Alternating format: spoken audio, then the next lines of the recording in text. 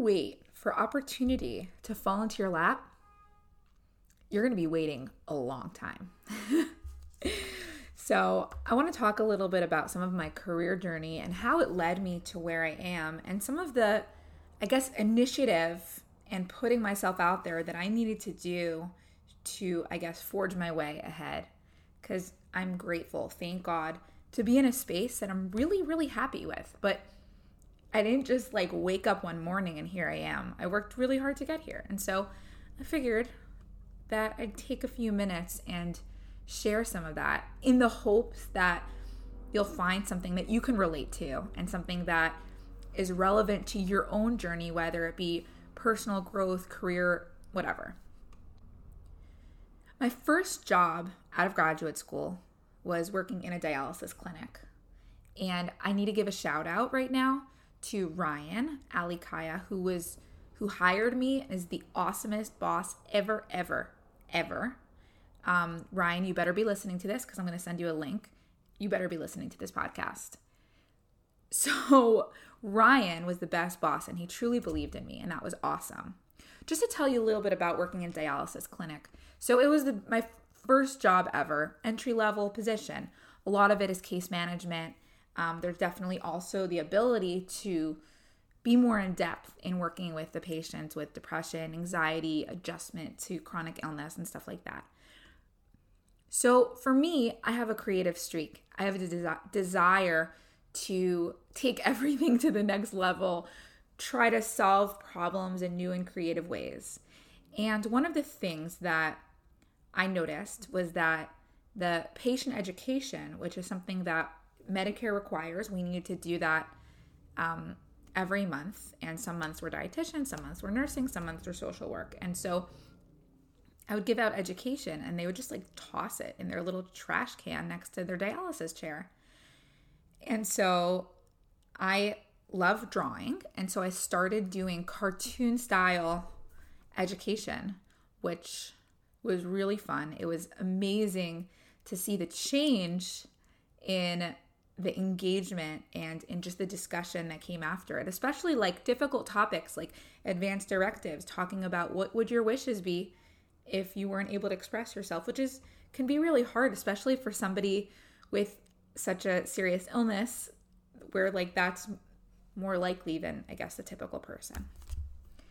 So I loved it. It was something different, something innovative, but I wanted to take it to the next level. I wanted to say, hey, we have hundreds of clinics. I'd love for this education to be used across the company.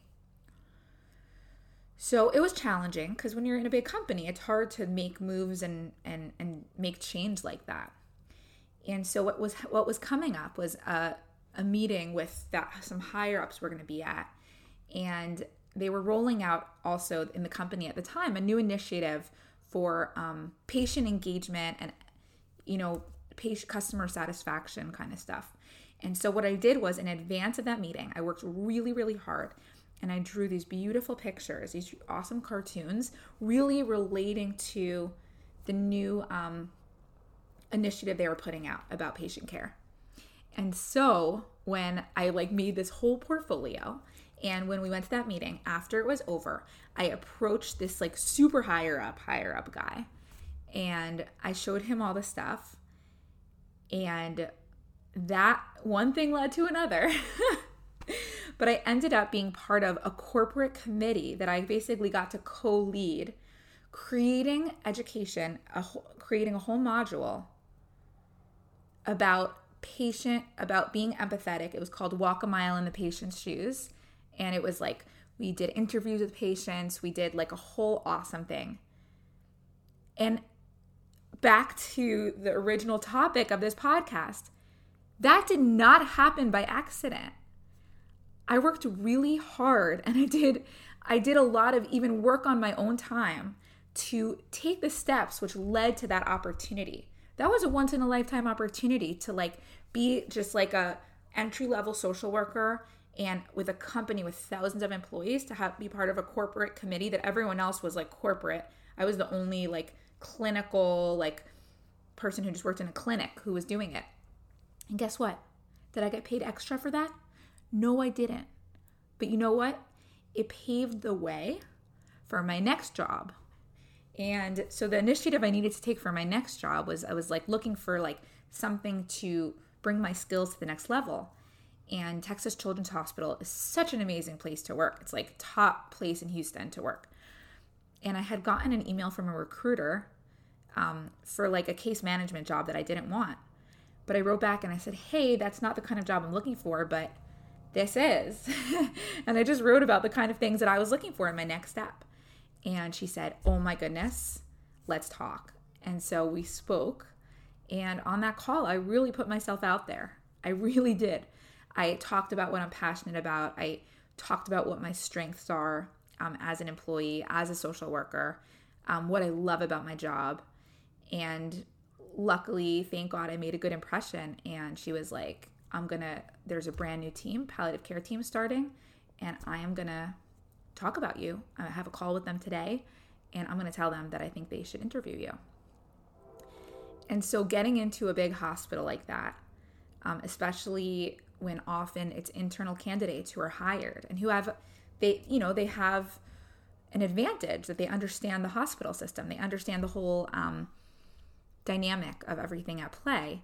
And so the fact that I got in, that I had that interview, and that I got that job, which really I feel skyrocketed my career, was amazing. And it's about taking initiative. And like, I am not trying to undermine that there were amazing people who helped give me these opportunities. And I am grateful to God for giving me the whatever pieces in my life that allowed me to do this. But sometimes people, I feel like they're waiting for something awesome to happen. And the thing is that unless you take that first move, like, how could it happen?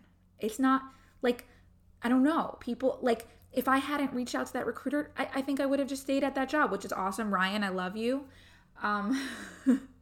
But like, I wanted to move on to the next thing. And so at that job, I mean, it was like I'm saying, I got to go to trainings, give trainings, teach people across the hospital, be part of this like culture shift and kind of demystifying and destigmatizing palliative care. It was phenomenal. So now, I did that for 2 years. It was amazing. And, moving back to New Jersey and being in a kind of in between career space, as I settled my kids in, dealt with medical issues of one of my kids, I was like, how can I keep putting myself out there now? Like, what's my next opportunity? Like, I need to be focusing on my kids right now. Like, how can I move my career to the next level? What can I do? And so that's when my LinkedIn journey really began, full force. And I just started putting myself out there and making videos and making videos. I don't even know if I want to call it that. It's more like I had thoughts that I recorded and shared. And because the thing is, for me, it's more about if I have something on my mind, then I talk about it. I don't just like necessarily have like a set schedule. Sometimes I'll post tons of times a day, whether or not that is a wise move, algorithm wise. But putting myself out there, and I have had so many opportunities through LinkedIn and through the videos I put out there. Just today, I was able to be on a panel for Zoom, like Zoom the company. Someone from Zoom saw my video about imposter parenting, and they reached out and said, hey, we're having a talk for a group we have called Women at Zoom, and we want you to talk. And like, that's amazing. I had the opportunity to start a grief and loss program from LinkedIn, from putting myself out there. And, aside from the clients and people who reach out and the amazing, enriching experience it is working with people, but it doesn't start if you're just sitting at home. I mean, it does, because everything happens sitting at home, and now in the world it is at home. So that was a bit misspoken. It doesn't start by sitting at home and not doing anything. It involves, I would say, some risk. Putting yourself out there, you're risking rejection, right? I think, because like, when I speak to people who are so nervous, they're so nervous that people are going to notice every mistake, everything they do wrong, right? If they put a video out there, if they say, if they mess up a word, if they gulp, I don't know, all that stuff I do in my videos, or just like their mouth gets dry from nervousness, you know, it can be scary. Or even putting out a post, people are just so scared. What if something's grammatically incorrect? What if it's not interesting? What if it's boring? Like, people get so much in their heads, so worried about what other people think and that risk involved with maybe being seen as less, that they don't take the risk, right? Think about when I went to that higher up guy and said, hey, here are some drawings I did. He could have said, ha ha ha, that's dumb. Why are you doing that? Who cares about drawing cartoon style drawings? But he didn't. And you know what? What if he did? Then it still would have prepared me for my next try and, you know, like my next attempt to move forward and make a difference. And so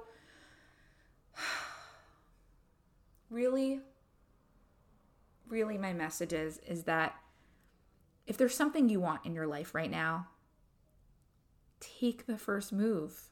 Put yourself out there. Whatever the risk that's involved, take it. For me personally, what's my next move, you may wonder, or you may not wonder. Well, regardless, here it is. My next move is I really, really want to do like online courses, or maybe like live online stuff, or continuing education for mental health professionals or healthcare professionals or teachers. I don't know. There are a lot of different things that I really want to do moving forward.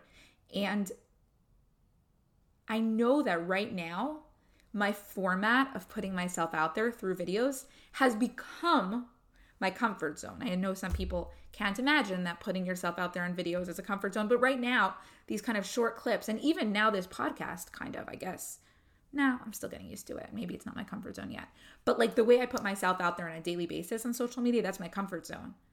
And so to start doing like courses and also having to like sell stuff, like those things are not my comfort zone. But the thing is that if I want to create a successful continuing education or successful courses, it's not going to like fall into my lap. It's not going to happen. Someone's not going to watch my videos and say, let me create courses for you. Because like, anyways, what does that mean? That's not what I want. I need to take the steps to get there. And I'm scared of failing. I'm scared of making my first course and like it just being, people are going to be like, what is this? Or people saying like, oh, Sarah, like I loved your videos and then your course was horrible. I want my money back. I'm scared. Really, I really am scared. But if I don't do it, it's never going to happen. And there's never going to be, like, if I don't try, I'm never going to have the opportunity for the trial and error phase that I know it's going to take to get to a space of success, which I do believe I can get to. And so I leave you with what I started with. The next big opportunity is not going to fall in your lap. You need to go out there and grab it. You got this. I know it. Take care now. Bye. I just want to take a moment and thank you for listening to or watching this podcast. It really means a lot to me. And if you could continue supporting me by subscribing to the podcast or subscribing to my YouTube channel, that would make such a difference to me and really help me as I try to grow this. So thanks again. Have an awesome day, friends.